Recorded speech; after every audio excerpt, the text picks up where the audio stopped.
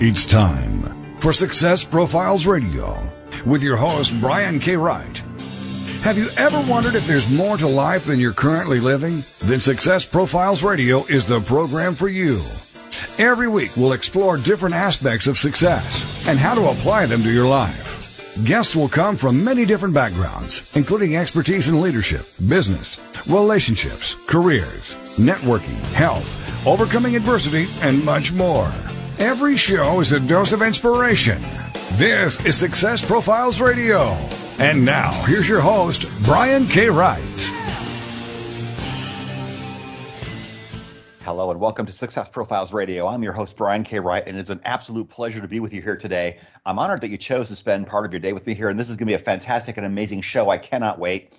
I'll be introducing my guest in a moment or two, and this is going to be a lot of fun. I do want to take a minute or two to share some things I've been learning and thinking about lately, and I usually do this every week.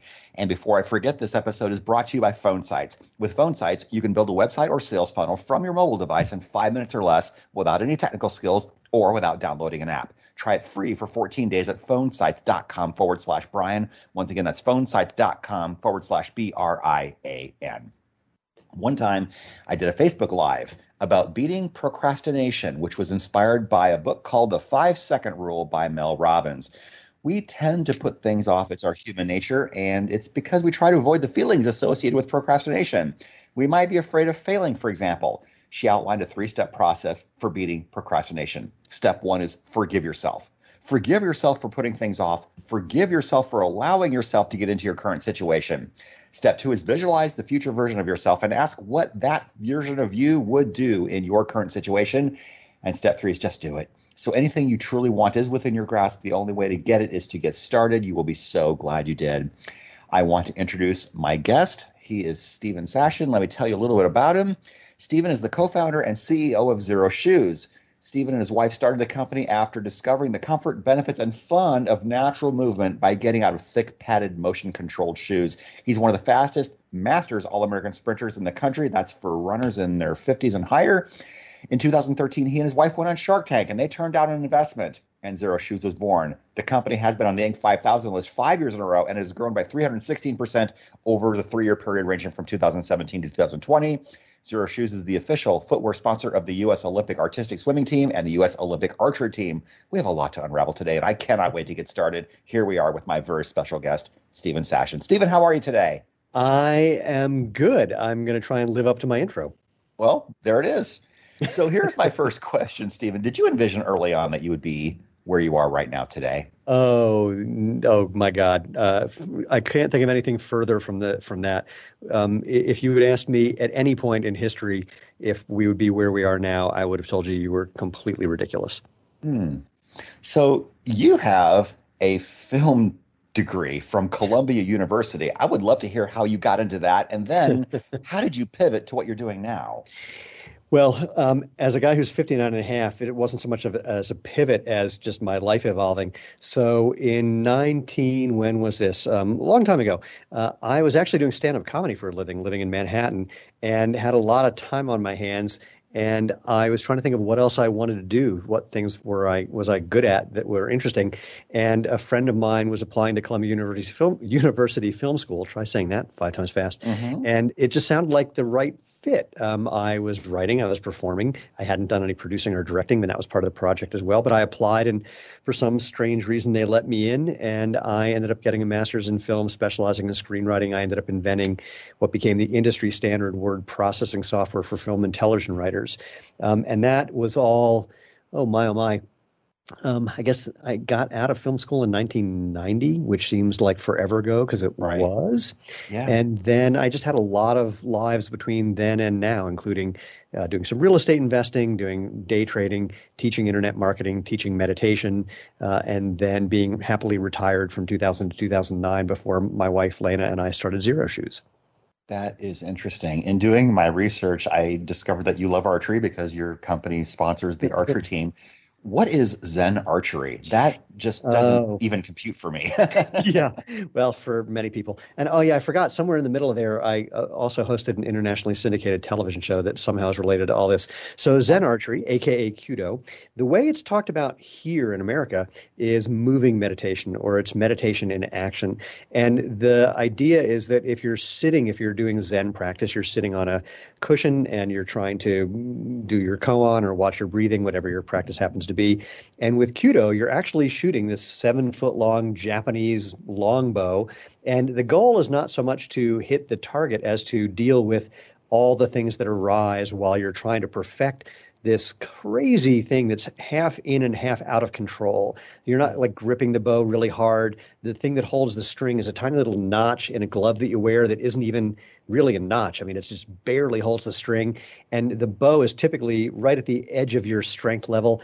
So what's fascinating is that during the course of this practice, where you're trying to do it perfectly, and it's not possible to do it perfectly, where things are right on the edge of control versus out of control, where you're aiming at a target that you don't care if you hit, and many other paradoxes, you basically end up getting, I don't know, like 4 different thoughts.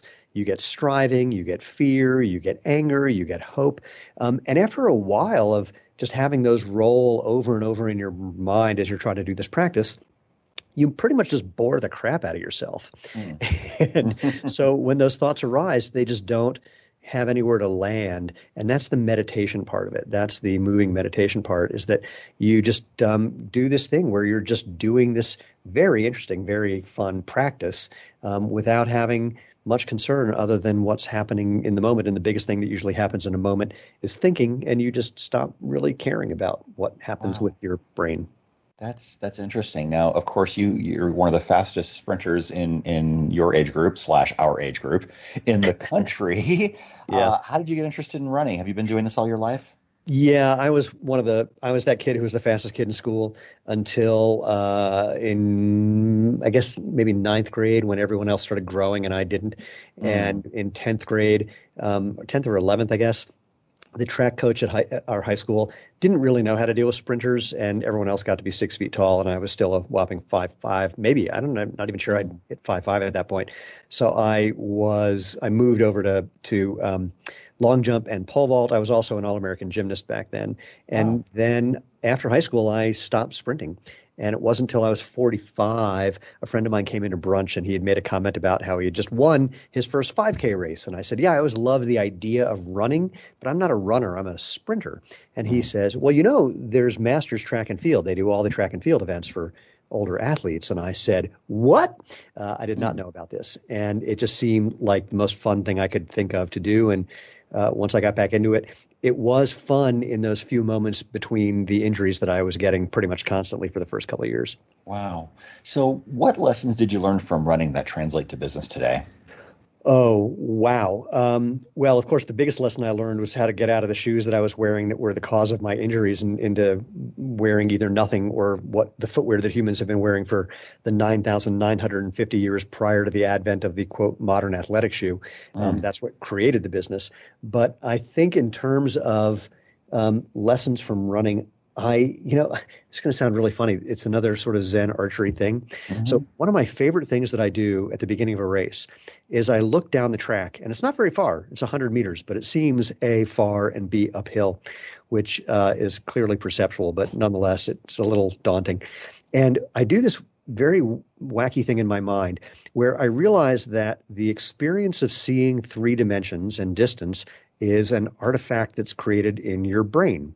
So the fact that we have 2 eyes that are separated by however far apart they're separated, and the way our brain works, we experience it as something out there with some amount of distance. But if you kind of pay attention, this is going to sound really weird. If you pay attention to just the experience, that kind of in the moment thing, then everything kind of flattens out. You realize that what you're seeing is kind of a projection of your brain.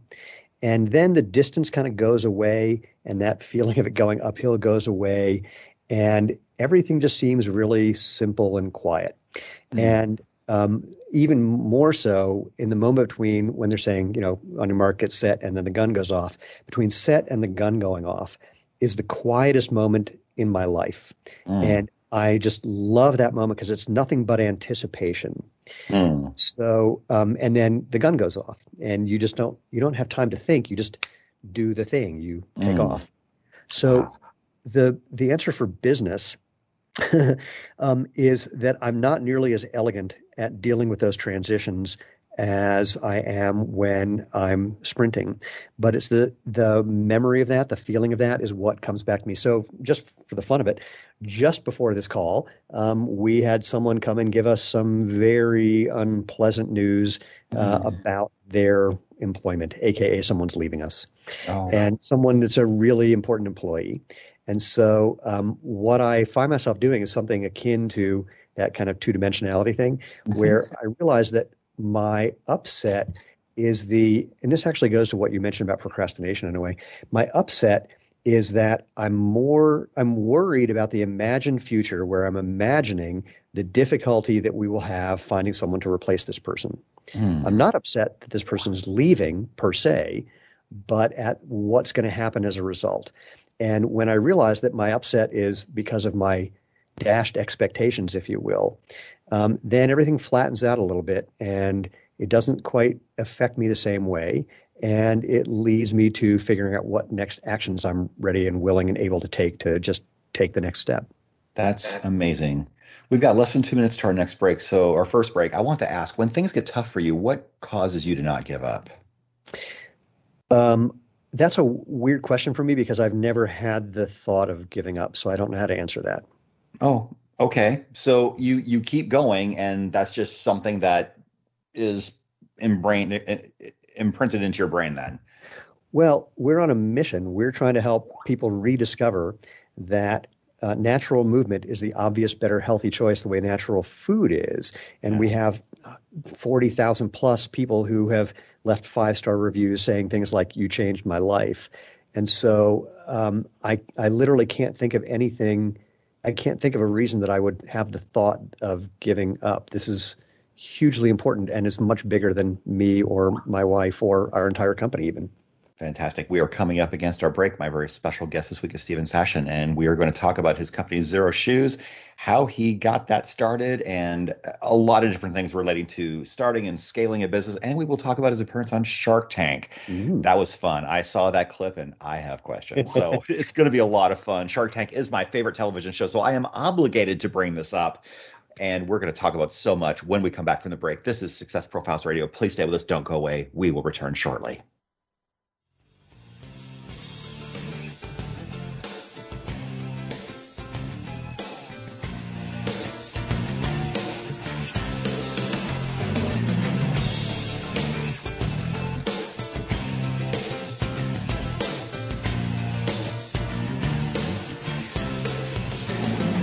The mission is to motivate and inspire others to discover their unique talents and follow their dreams in life. This is Success Profiles Radio. It's words you never heard. In celebration of what would have been author of Charlie and the Chocolate Factory, Roald Dahl's 100th birthday, Oxford University Press has published the Oxford Roald Dahl Dictionary. The dictionary is both authoritative and a little bit mischievous, and includes everyday words plus those invented by Dahl for his books. One of my favorite words from the dictionary is Zosimus. That is what the big friendly giant calls the stuff that dreams are made of, which he whisks with his magical egg beater. Roald Dahl loves the letter Z, which he uses in his mystical words, like fizz-whizzing, zip-fizzing, and zunk. By now you might be feeling a bit biff-squiggled. That's another word for confused or puzzled. It's words you never heard. I'm Carolyn Davidson, and you can have fun challenging your words you never heard vocabulary with my free app, Too Funny for Words. Have you ever thought about writing a book? Surveys show that 81% of people wish they could, but many never do. If you're one of those people, I can tell you why. You don't think you have time, you may not know how, or you might not believe you are a good enough writer. When you're working with an experienced coach, these reasons go away because I will help you every step of the way. If you want to know more about how to write a nonfiction book, whether it's business, self-help, or how-to, reach out to me at www.briankWright.com for more information. Once again, that's briankWright.com. Welcome back to Success Profiles Radio. So many people live their lives wanting more than they currently have. And this show will clearly demonstrate the principles, if I can do it, you can do it. So let's get back to the show. This is Success Profiles Radio. And here again is your host, Brian K. Wright. And we are back. This is Success Profiles Radio. My very special guest this week is Stephen Sashen. He's the founder of Xero Shoes. And if you have not downloaded and subscribed to Success Profiles Radio on Apple Podcasts, iTunes, please do that. And even leave a review if you think it's worth it. I sure hope you do. I can't wait to hear your feedback. So, Stephen, let me ask you, why do you think some people achieve success and others don't? I like to say that success is 90% luck, and the other 10% is also luck. And then there's a whole other 100% where 90% of that is working your butt off, and the other 10% is hopefully being smart enough to know how to put out the fires that started overnight, despite the fact that nothing changed since yesterday.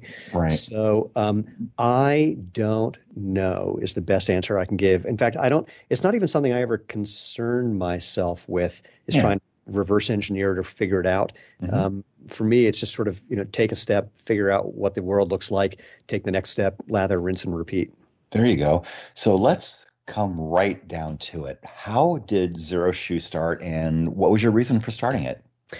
Well, after I got back into sprinting and was getting injured pretty much constantly for a couple of years, a friend of mine who's a world champion runner said, why don't you try running barefoot? Get out of those big, thick, padded, motion-controlled, arch-supporting shoes that everybody wears, and see if you learn anything from just going back to what humans did for tens of thousands of years. And what I learned, in short, was why I was getting injured, because it was a form problem that was very obvious when barefoot and very not obvious when wearing shoes. And even more, because it was so obvious, basically doing it wrong hurts. And doing it right feels good. There was this natural transition to changing my form, so my injuries went away. I became faster. As like you mentioned, I became an All-American Master Sprinter, and I wanted that barefoot, like that natural movement experience. But I wanted to be able to get into a restaurant without having to argue about whether it's legal or not to be barefoot in a restaurant. And I wanted a little protection from things that I was stepping on or possibly in. So I made a pair of sandals based with some rubber that I got from a shoe repair place and some cord from Home Depot, based on a 10,000-year-old design idea. And I made another pair for my wife and then a few other runners, and they told two friends and they told two friends. And after a little while, this one running coach, a guy named Michael Sandler, said, I have a book coming out called Barefoot Running, and if you treated this sandal making hobby like a business, I could put you in a book. Like if you had a website or something. Well, I've been an internet marketer since 1992, so I've been built hundreds of websites at that point, and I rush home and I pitch this incredible opportunity to my wife, who assures me that it's a really stupid idea, that it's a waste of time and won't make any money, and is a distraction from other things that we were doing. And I said, yeah, that's probably true. I won't do it. And after my wife went to bed, I built a website. Of course. I'm a husband. So, and it just took off. I mean, the first sale we made was practically in the middle of winter to somebody in Minnesota. And that gave us a hint that maybe we were onto something. Now, keep in mind, this was selling a do-it-yourself sandal making kit. So we had this it was a little business run literally off the floor in a corner of a spare bedroom. Lena and I had a debate about whether we were going to have to buy a folding table to take things off the floor, and then another conversation about whether we needed two folding tables. And then it just kept going from there. So how did you pivot from do-it-yourself to having it already done for you and buying it just like you might buy other shoes? Well, the biggest part of the pivot was people asking us for that, saying, hey, I love this idea of making my own sandals. And even though it's really easy and fun, I like to say you develop the superpower of knowing how to make your own footwear. They were saying, I'm never going to do it. And it was actually a real challenge to come up with something that gave the same benefits, because the sandal that you make, it's not like a flip-flop, which is actually bad for your feet and doesn't let you move naturally. But to come up with something that was as elegant and functional, but still had the ease of getting in and out, the adjustability, et cetera, we had to develop new hardware. In fact, I have a patent on the system that we ended up landing on that allows you to have something very similar to what was made 10,000 years ago. But it was a combination of just boy, spending a lot of nights sitting in the hot tub that we had at the house that we were renting, imagining different ways of tying knots and lacing shoes and wrapping cord around your feet and developing hardware that had never been developed before. And we were really, really lucky. Back to my 90% luck thing. I met a guy socially. In fact, the way I met him, he was walking his dog, and another friend of ours was walking his dog. The dogs knew each other. The two guys started talking, and this guy who my friend met, he was the former head of global product design at Crocs. And our friend said, "Ooh, my friend Stephen and Elena have a shoe company," which I would say was not really true. We had a do-it-yourself sandal making kit company. We sold, sheets of rubber, string, and instructions. Anyway, this guy, his name is Dennis. Dennis gave our friend his phone number. I sat on it for months thinking, why would he want to have anything to do with me? And then I eventually called him, and we got together for lunch. And at the end of what was supposed to be an hour and turned into 4, I said, "I'd love to work with someone like you someday, but probably much younger and just getting their feet wet." And Dennis said, "What about me?" I said, "I don't think I can afford you." He goes, "I just retired." I went, "Hey, you're hired." And so this became a project of Dennis's as well. So between the two of us, we figured out a way to make a ready-to-wear version of what we had been selling as a DIY thing for 2.5 years. Amazing. And wearing these, and I have not had a chance to try these on, but I saw your segment on Shark Tank, which we'll come to in a couple minutes. Wearing these almost feels like you're actually barefoot, right? Well, in fact, the original name of the company was Invisible Shoes. Oh. And the idea was it feels like you're not wearing anything. But then I met a guy who'd been the VP of marketing for a multi-billion-dollar fitness brand. And the first thing he said to me was, "I can see them." Wow. Said, that's a good point. And he goes, besides, you can't really brand invisible. And so that led to a rebranding and a name change. But yes, the idea is it's that you want to be as close to barefoot as possible, but with the protection that you would want and the style that you would want. And if you needed something like insulation for the cold or extra traction. So we've evolved from just having a single ready-to-wear sandal and do-it-yourself kit to a complete line of casual and performance shoes, boots, and sandals that people use for everything from taking a walk to running ultramarathons. But the key idea is, how do we give you that? Remember being a kid and going outside and kicking off your shoes and feeling the grass between your toes or the water around your feet, or, it's like that feeling of just that freedom and that comfort. Our shoes are so lightweight and comfy. We like to say, we've had people, and this is true, we've had people email saying, "I accidentally went to bed still wearing my Zero shoes because I forgot I had them on." Oh, how fun. That's great. Was this difficult to design? Was there a lot of trial and error involved in this? It was difficult because the way we're making our shoes is very different than the way modern shoes are made, where there's a bunch of layers that frankly all wear out pretty quickly. And you can hide a lot of things when you have a bunch of layers. When you're making something as minimalist as what we do, you can't really hide things. So my favorite story is when we designed the rubber that we use. We wanted it to be really abrasion resistant. Our rubber has a 5,000-mile sole warranty. Unlike most modern running shoes, where they say you need to replace them after 150 to 300 miles.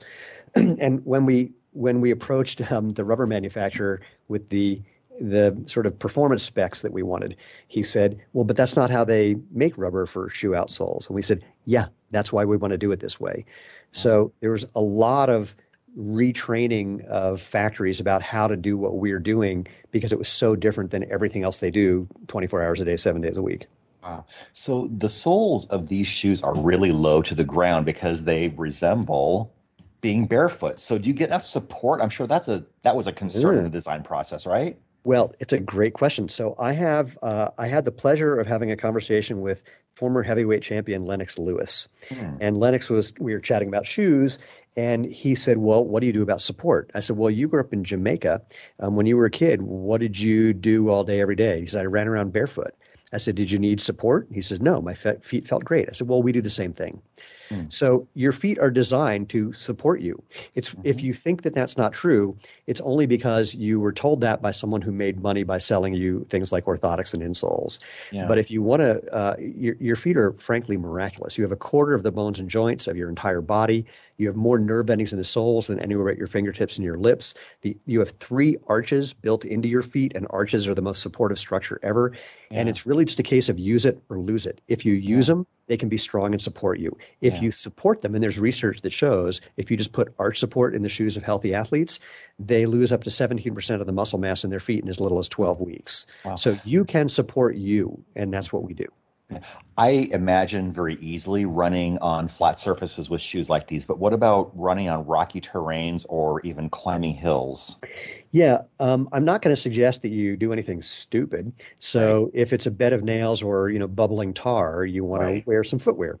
Right. And of course, and that's what our footwear is designed for, is to give you the protection for surfaces that you don't want to step on or in, for example. Mm-hmm. So what you learn to do, and it's super fun actually. Now, let me back up. You can run on rocky things and you can run up and down trails. I live outside of Boulder, Colorado, and I do this with people all the time where we go running barefoot, let alone in zero shoes, up these paths where people think that you need big, thick, padded, tons of cushioning, lots of arch and ankle support. And what you learn to do is pay attention to where and how you place your feet.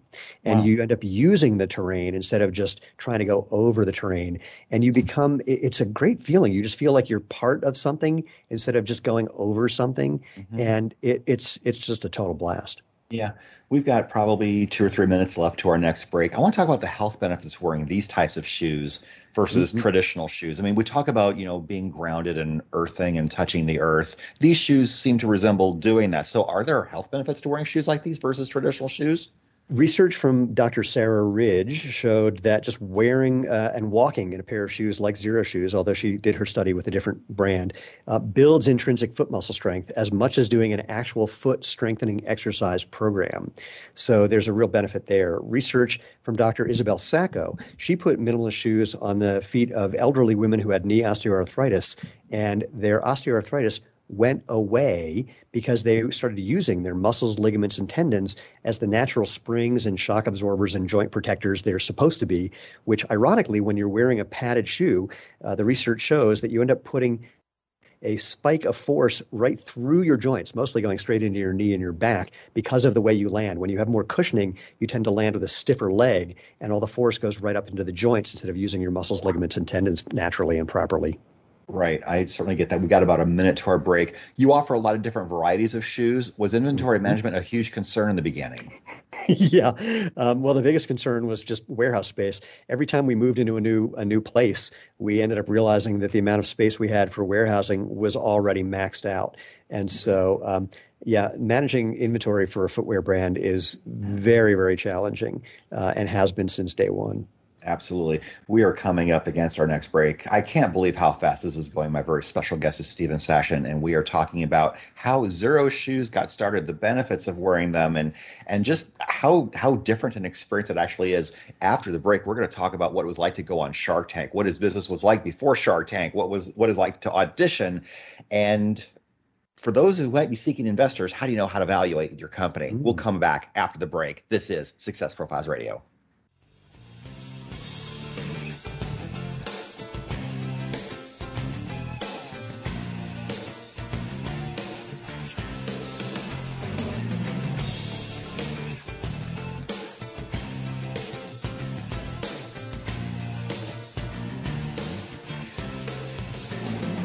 The mission is to motivate and inspire others to discover their unique talents and follow their dreams in life. This is Success Profiles Radio. Have you ever thought about writing a book? Surveys show that 81% of people wish they could, but many never do. If you're one of those people, I can tell you why. You don't think you have time, you may not know how, or you might not believe you are a good enough writer. When you're working with an experienced coach, these reasons go away because I will help you every step of the way. If you want to know more about how to write a nonfiction book, whether it's business, self-help, or how-to, reach out to me at www.briankwright.com for more information. Once again, that's briankwright.com. Reaching out from the heartland of the United States with quality programming, this is TogiNet Radio.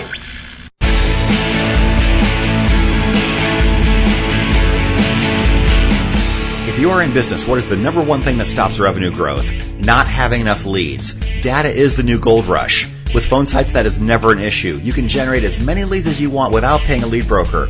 With Phone Sites, you can build a website or sales funnel from your mobile device in 5 minutes or less without any technical skills or without downloading an app. It's easy and you have nothing to lose. Try it for free for 14 days at phonesites.com/Brian. Once again, that's phonesites.com/Brian.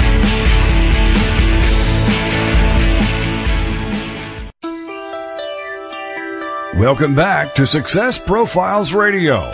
So many people live their lives wanting more than they currently have. And this show will clearly demonstrate the principles, if I can do it, you can do it. So let's get back to the show. This is Success Profiles Radio. And here again is your host, Brian K. Wright.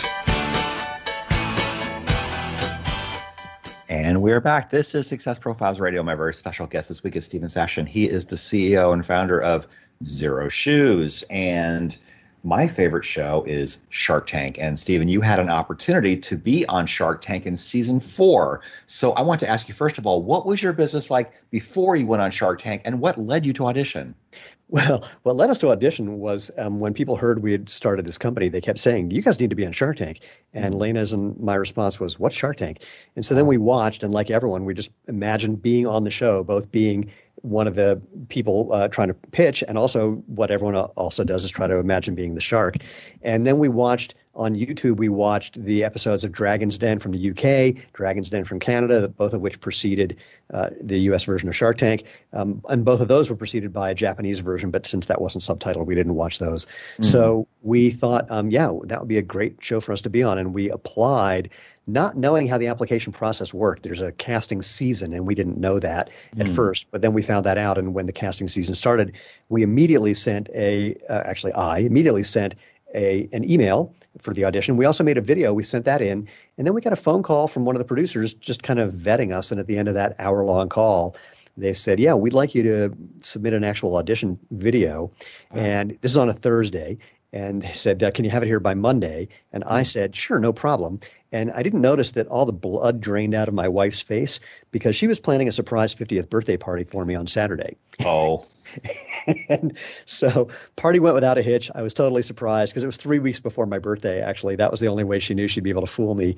Oh. And then we shot the video on Sunday. I sent it in on Monday. They gave us, there's a onerous contract. We had to hire someone on Craigslist to fill out the application for us because it had to be handwritten, and you can't read either of our writing. So we typed out our answers, hired someone to write them, sent that in. Then they called us and sent us a contract. Again, totally one-sided and onerous and crazy. And then we submitted that, and they said, we're not saying that you're on the show. We just want to get the contract just in case. And the moment they received the contract, they called and said, yeah, we want you on the show in a couple of weeks. Oh my gosh, in a couple of weeks. That was quick. Well, I think they might have said 6 weeks, and it turned into like a call 3 weeks later saying, we need you out here in 3 days. So I don't know if that was just bad production work or just they want to keep you on your toes. But either way, from the moment they said, we want you on, all we did was practice our pitch and get really clear about what we wanted to do on the show. Absolutely. What was your business like before you went and did this? What were your sales? What were your numbers? What were you doing? It's a while ago, so I got to remember. I think the year prior to being on the show, we had done about $500,000 in sales, and we were still, again, at that point, still just a DIY sandal making kit that we were running mostly out of our house. I don't think we hadn't moved into an office yet. So the business had taken over the house. Shipping was in our living room. Customer service was at our dining table. Lena had an office in a bedroom. I had an office in the basement, and then everywhere else was product. Yeah. So the fact that it was still a DIY operation at that point, were they impressed by that, or were they a little turned off by that part of it? A little turned off by that. It seemed like, and it was a funky little thing to make your own sandals, make your own footwear. Yeah. So they didn't quite get that. To say that we were premature, I think, is accurate. But I also don't think that had we been any further along in the business, we would have been invited on the show. Oh, so frankly, it was great being on, regardless of where we were. If we were on today, it would be worth, 100 times what it was worth to us then. But it was still really good for us. Yeah. Was it intimidating? I don't experience it that way. I was so excited to be there. It was weird. It wasn't intimidating. There was a weird part where you go through the hallway, you end up in the tank, and you're standing unnaturally far away from these people that you've watched on television. Mm-hmm. So there's this unnatural feeling of familiarity that you very quickly have to remind yourself they don't know you. Yeah. Otherwise, because if you treat them like friends, which is the natural inclination since you've been watching them on TV, then you're most likely going to say something really stupid that you would never say to a potential investor that you would say to a friend. Right. So, Right. but the unnatural distance was weird. The cameras are all hiding, so you don't see those. So that's a good sign. Yeah. But no, I just couldn't have been more excited. So when you walked down the hallway, did you hear the music or did they add that Yeah. in No, production? you hear the music. Wow. How cool is that? I bet that was surreal. It was. I was kind of like racing down there, and I'm kind of dragging Lena behind me because she can't walk as fast. And here's the little Shark Tank secret. When you walk out, they say hit your mark and just stand there. And they tell you it's because they want to check the levels of the lighting and the whatever else. But what they're really doing is they're hoping that you get really anxious, so they have some footage they can cut in later of you picking your nose or fidgeting in some way. And I knew this was going to happen because someone had told me. So we walked out and just like very slowly looked at all the sharks and just took it in like, hey, here we are. And we just enjoyed it so much that after like 5 seconds, they went, all right, let's just get started. So you made the decision to own the room, basically. Yeah, I guess so. Yeah, that's awesome. So did you have an idea of who you wanted to work with? Because you did some research on all these sharks before you went on, didn't you? Did. Yeah, we read all their autobiographies. And so at that time, Barbara was the only one who was actively working with the companies she invested in. She was retired at that point. And she was also a brilliant marketer. So we really were hoping that we were going to be doing something with her. But we also thought there was opportunities with most of the other sharks. Kevin was actually not on our to-do list at all, but Mark Cuban was because we knew he had done some pitching for Skechers, who had recently made a natural movement shoe. It wasn't as good as ours, but they were in that idea.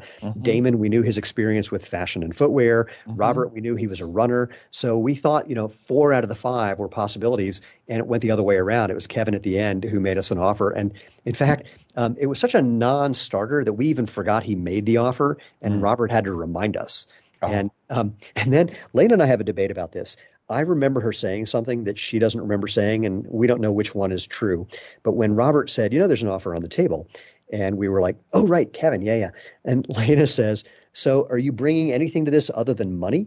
And he says, well, I'm a smart businessman. I got a big Rolodex. And I remember her saying, so nothing? Oh, gosh.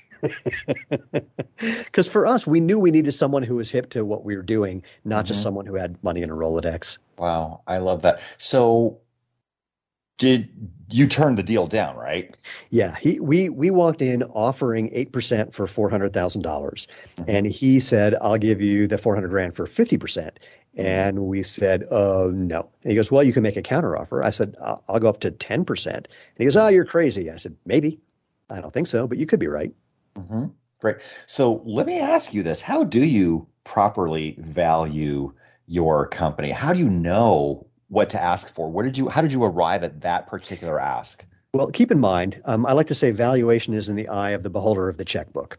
Right. And with these particular checkbooks, they have specific things they're looking for. They're typically looking for people who are desperate or not necessarily savvy about what valuation should be or some combination thereof. They're basically looking to make money on the buy, not on the sell. They want to make sure that they can make money the day after they buy something, if they buy something. So what we did, we talked to investment bankers who knew the footwear industry. We talked to people who bought shoe companies, who sold shoe companies. We talked to private equity people. We talked to venture capitalists. And depending on their goals, they had a range. So the people who bought brands and didn't care about growth, they were valuing us at about $2.5 million. The people who valued growth were valuing us, that's a weird thing to say too, at $10 million. And going on the show is not like a normal valuation and a normal negotiation. Where on the show, you have to give both the ask and the offer, the percentage and the dollar amount. And they want to talk you down. And you know that if you offer too little, they get mad. So there's a balancing act. And we just wanted to go in with a number that, A, we could hold our head up and say with confidence that it made sense, and B, gave us room to negotiate. And the amount of room that we had built in is just not how far it went. We were willing to go to about a $2.5 to $3 million valuation, but not to an $800,000 valuation, which was less than we were going to make the next year. No, I certainly understand that. Did Did it disappoint you not to get a deal? It more surprised us than anything else. We really thought that we had something interesting that was going to resonate with people. So I think the surprise was, in fact, literally as we're walking out of the tank, I turned to Lena and I said, "Wow, that is not what I expected to happen." But in part that was because of a few weird little things, like Barbara, her opening line to me was, "I hated you from the moment you walked out here. You remind me of my ex-husband. Do you smoke a cigar?" And she just went and attacked me. And I just couldn't stop laughing, because what are you going to say to that? And then she went after Lena, like, "How can you be married to this guy?" And Lena was dumbstruck. She says, "I knew my numbers. I was prepared to justify my cost of goods, my margin, our marketing costs, but not my marriage." So that was crazy making. And Kevin at one point said, "Didn't I buy your previous company?" It's like, no, I would have known if you did. Cuban at one point asked us about the previous company, and then he realized he was a customer of mine in my previous company, which kind of took him aback. So the whole thing was, if they wanted to, they could have cut it to make it look completely insane. But one thing our producers said is, this is a Disney-owned network. We want people to want to be on the show. We want to make people look good. If you see someone really eat it, it was probably way worse in the tank, and we made them look as good as we can. And that was kind of reassuring as well. But it was still the biggest emotional experience after getting out of the tank is just wondering, A, if you're going to air, because they tape more segments than they air. And B, of course, how are they going to edit it? Because you just don't know. Yeah. And so put that together, and that'll leave you having a hard time breathing well for months at a time. Right. And of course, you don't get right of refusal over the edits first. Oh, no, you do not. No, you don't. Let me ask, so how has business been since Shark Tank? I'm sure you've exploded. Well, it depends on how you define exploded, but we've grown, like over 50% year over year. I think for some stretches of time, 80% year over year. So what I can tell you is, again, the year before the show, we were at about 500,000, and this is public information on the SEC website to say that in 2020 we did a little over 23 million. That is absolutely fantastic. So have you attracted investors since Shark Tank? I mean, now that you've grown so much, maybe you've attracted that kind of attention since then? We did. We had a lot of conversations in 2020 and eventually brought on a private equity partner at the end of the year, someone who, unlike many private equity partners, they've really helped us continue to grow the business rather than just try to extract money from the businesses that they invest in. And we've actually had the pleasure of turning down a lot of money, which is very fun to do when we learned the questions to ask early on that would allow us to vet someone and very quickly say to them, we don't want your money, which they get very confused by because people don't usually do that to private equity or venture capital money. No, because people who are seeking money or are offered money don't think of themselves as interviewing the investor. It's usually the other way around. So we've got about a minute or so. Just real quickly, when you are offered money, how do you know whether or not to accept it? Well, it depends on your business, of course, but we ask, here, I'll say it now. People are calling us now, and I just say to them right off the bat, if you're going to come up with a valuation based on any historical math, we don't have a conversation. Fair enough. Okay, we are coming up against our final break. I can't believe how quickly this is going. We are talking to Stephen Sashen. He is the CEO and founder of Zero Shoes. We've been talking about his appearance on Shark Tank, and we have a lot more to unravel before we finish. So we'll come right back after the break. This is Success Profiles Radio. Please stay with us. Don't go away. And the next thing I will ask him is, what is your best advice to someone who's starting a product-based business? I'm sure you won't want to miss that. We'll come right back.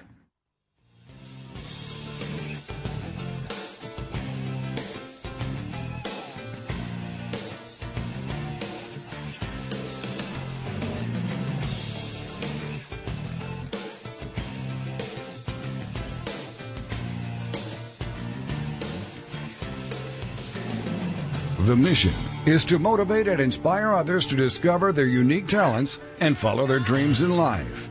This is Success Profiles Radio.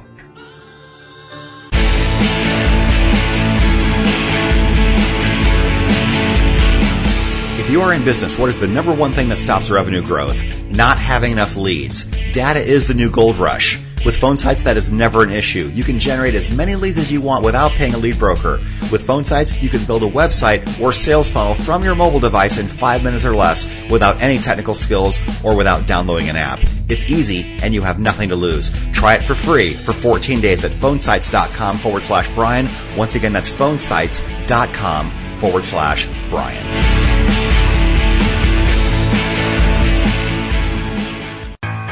This is the TogiNet Radio Network, radio with a cutting edge. It's words you never heard. PetSmart has a policy that allows you to bring your pets into their stores. However, employees and customers at a PetSmart in Muskegon, Michigan were gobsmacked when someone brought in their 1,400-pound camel. The camel, named Jeffrey, was on a bit of a field trip from the Lewis Farms and Petting Zoo with his owner, Mr. Lewis. Mr. Lewis explained he was just trying to get Jeffrey used to riding in his trailer. Camels are very social animals, and Jeffrey was no exception. And soon the customers and workers at PetSmart were all gathered around to greet him. A camel with one hump is called a dromedary, and a two-humped camel is called a Bactrian. The word camel in Arabic literally means beauty. Really? Have you ever seen a camel up close? It's words you never heard. I'm Carolyn Davidson, and you can have fun challenging your words you never heard vocabulary with my free app, Too Funny for Words. Welcome back to Success Profiles Radio. So many people live their lives wanting more than they currently have. And this show will clearly demonstrate the principles, if I can do it, you can do it. So let's get back to the show. This is Success Profiles Radio. And here again is your host, Brian K. Wright. And we are back. This is Success Profiles Radio. My very special guest this week is Stephen Sashen. He is the CEO and founder of Xero Shoes. And if you've not subscribed to Success Profiles Magazine, you can go to successprofilesmagazine.com.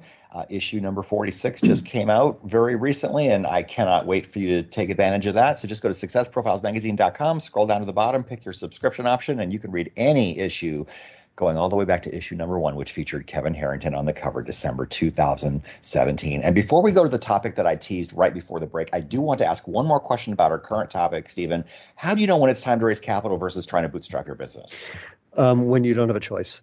I mean, we bootstrapped our way all the way till December of last year, and it was because the combination of the trade war and COVID, the money situation was changing underneath our feet. So we had a lot of debt financing. We'd gotten money from JP Morgan Chase, and it was just getting much more difficult. And we were growing so quickly, we needed money for inventory.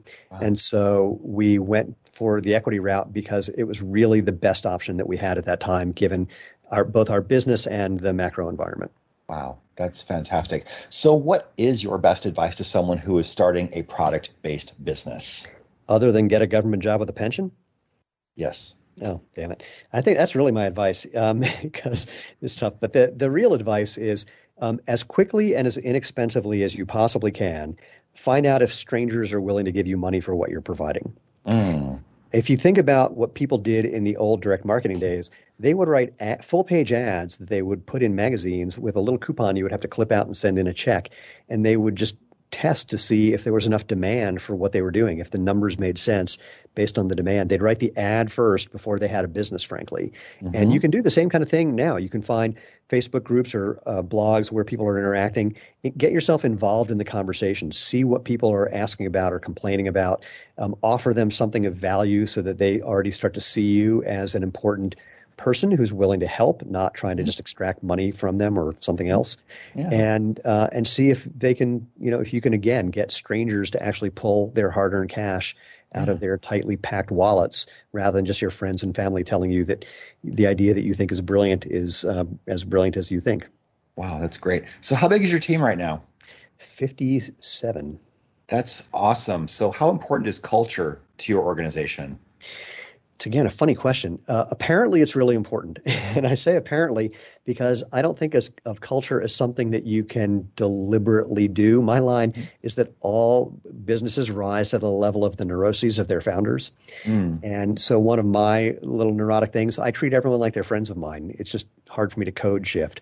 And one of the things that I love about our team is we all treat each other that way. We all treat each other as friends. We tease each other mercilessly all the time. We have a good time.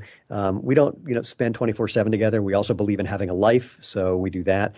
Lena is more of the den mother for everybody, so it really has a familial feeling to it. The first time one of our employees referred to his career, we were both sort of stunned because we weren't thinking about building something. We just built a place that we wanted to be and where we thought that other people would want to be. And the other thing that was very satisfying is we would hear, especially from like our warehouse team and our customer happiness team, people would be telling their friends, you've got to apply for a job here.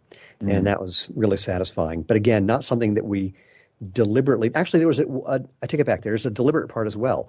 We believe that everybody in this company is equally important.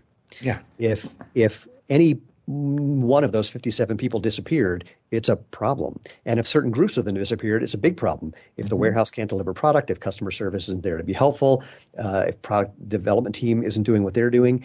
And so we built in incentive programs to acknowledge and prove that this is what we believe by taking a percentage of the profit we have every quarter, if we have a profit that quarter, and splitting it evenly among the people that are here full time, and then prorated for people who are part time.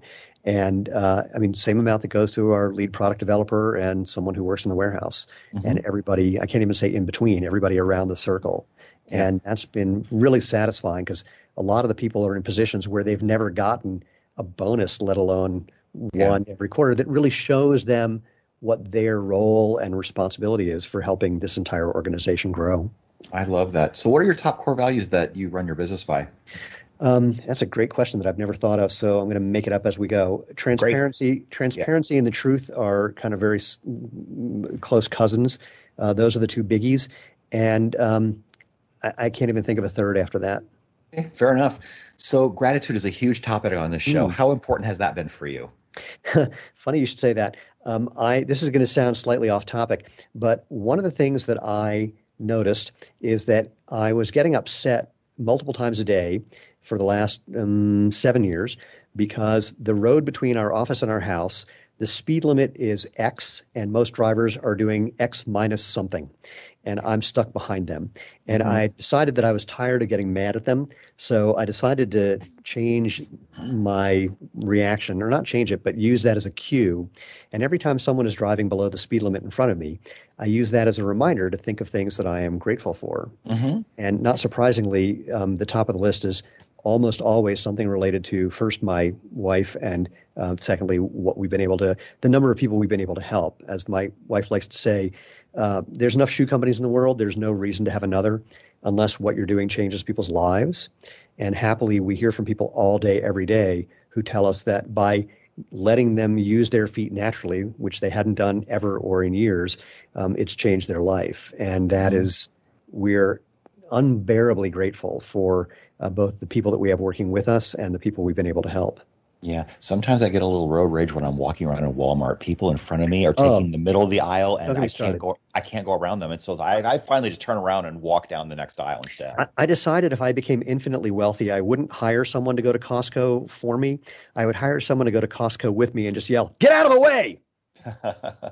That's absolutely awesome. I love that. So, Stephen, let me ask you, what is your superpower? Oh my gosh. Wow.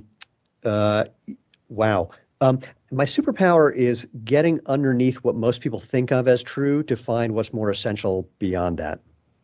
Okay. That's great. How do you know what to say yes or no to? I love asking this question. Well, you're talking to a guy who's a cognitive psych researcher way back when, and there's a great book called On Being Certain. The subtitle is something like knowing that you're feeling that you're right even when you're not. And so I don't have a good answer for that. I kind of work on the idea that I'm going to land on yes or no through some unconscious process over which I have no control. And then once that happens, figure out if that was the right decision. I think there was George Soros. Someone asked him how he became so wealthy. Yeah. And he said, the moment I take a trade, I start looking for all the reasons that I was wrong.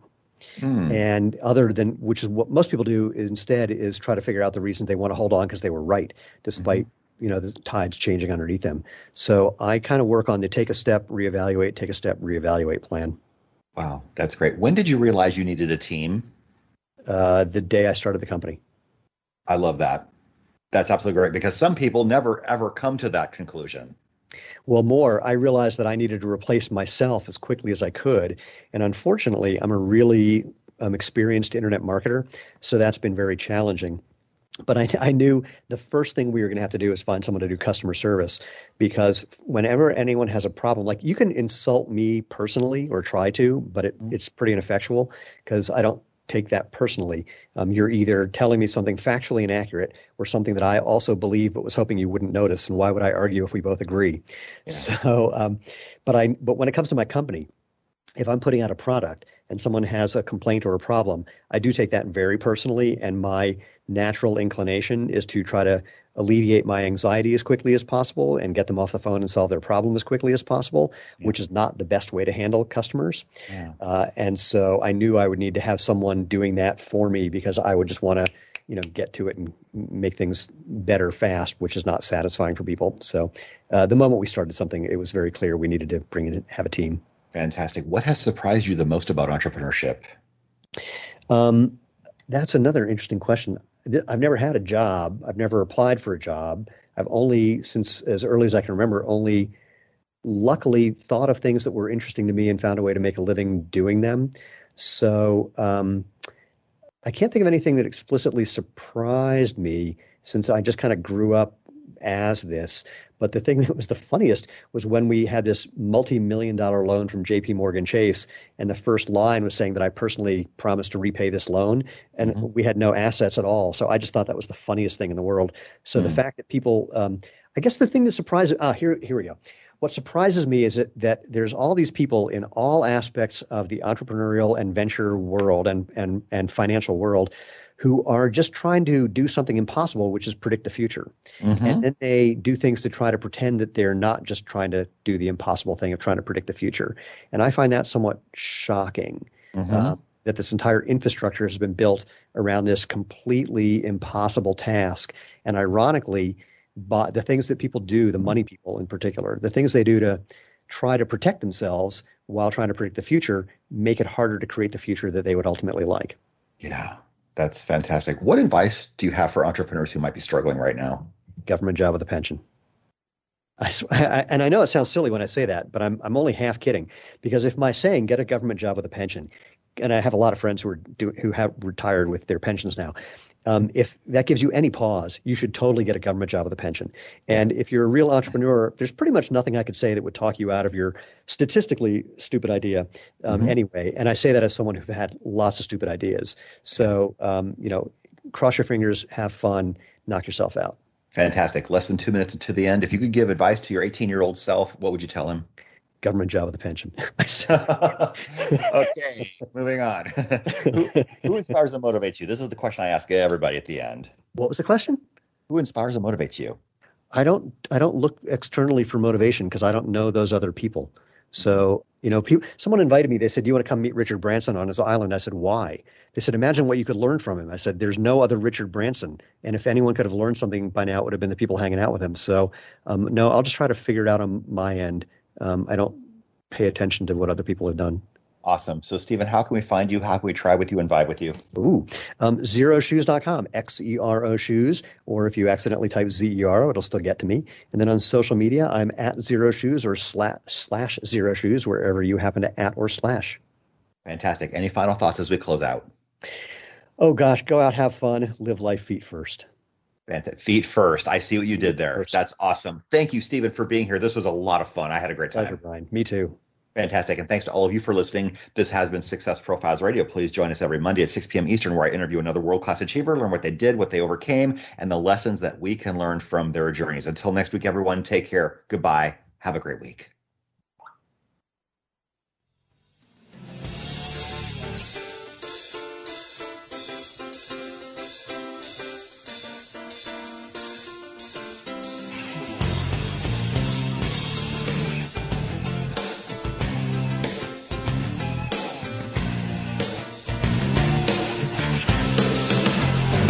Thank you for being a part of Success Profiles Radio with your host, Brian K. Wright. Each week, we'll explore different aspects of success and how to apply them to your life. We'll have guests that will come from many different backgrounds, including expertise in leadership, business, relationships, careers, networking, health, overcoming adversity, and much more. For more on Brian and the show, check out his website, briankwright.com. If you've ever wondered if there's more to life than you're currently living, then Success Profiles Radio is the program for you.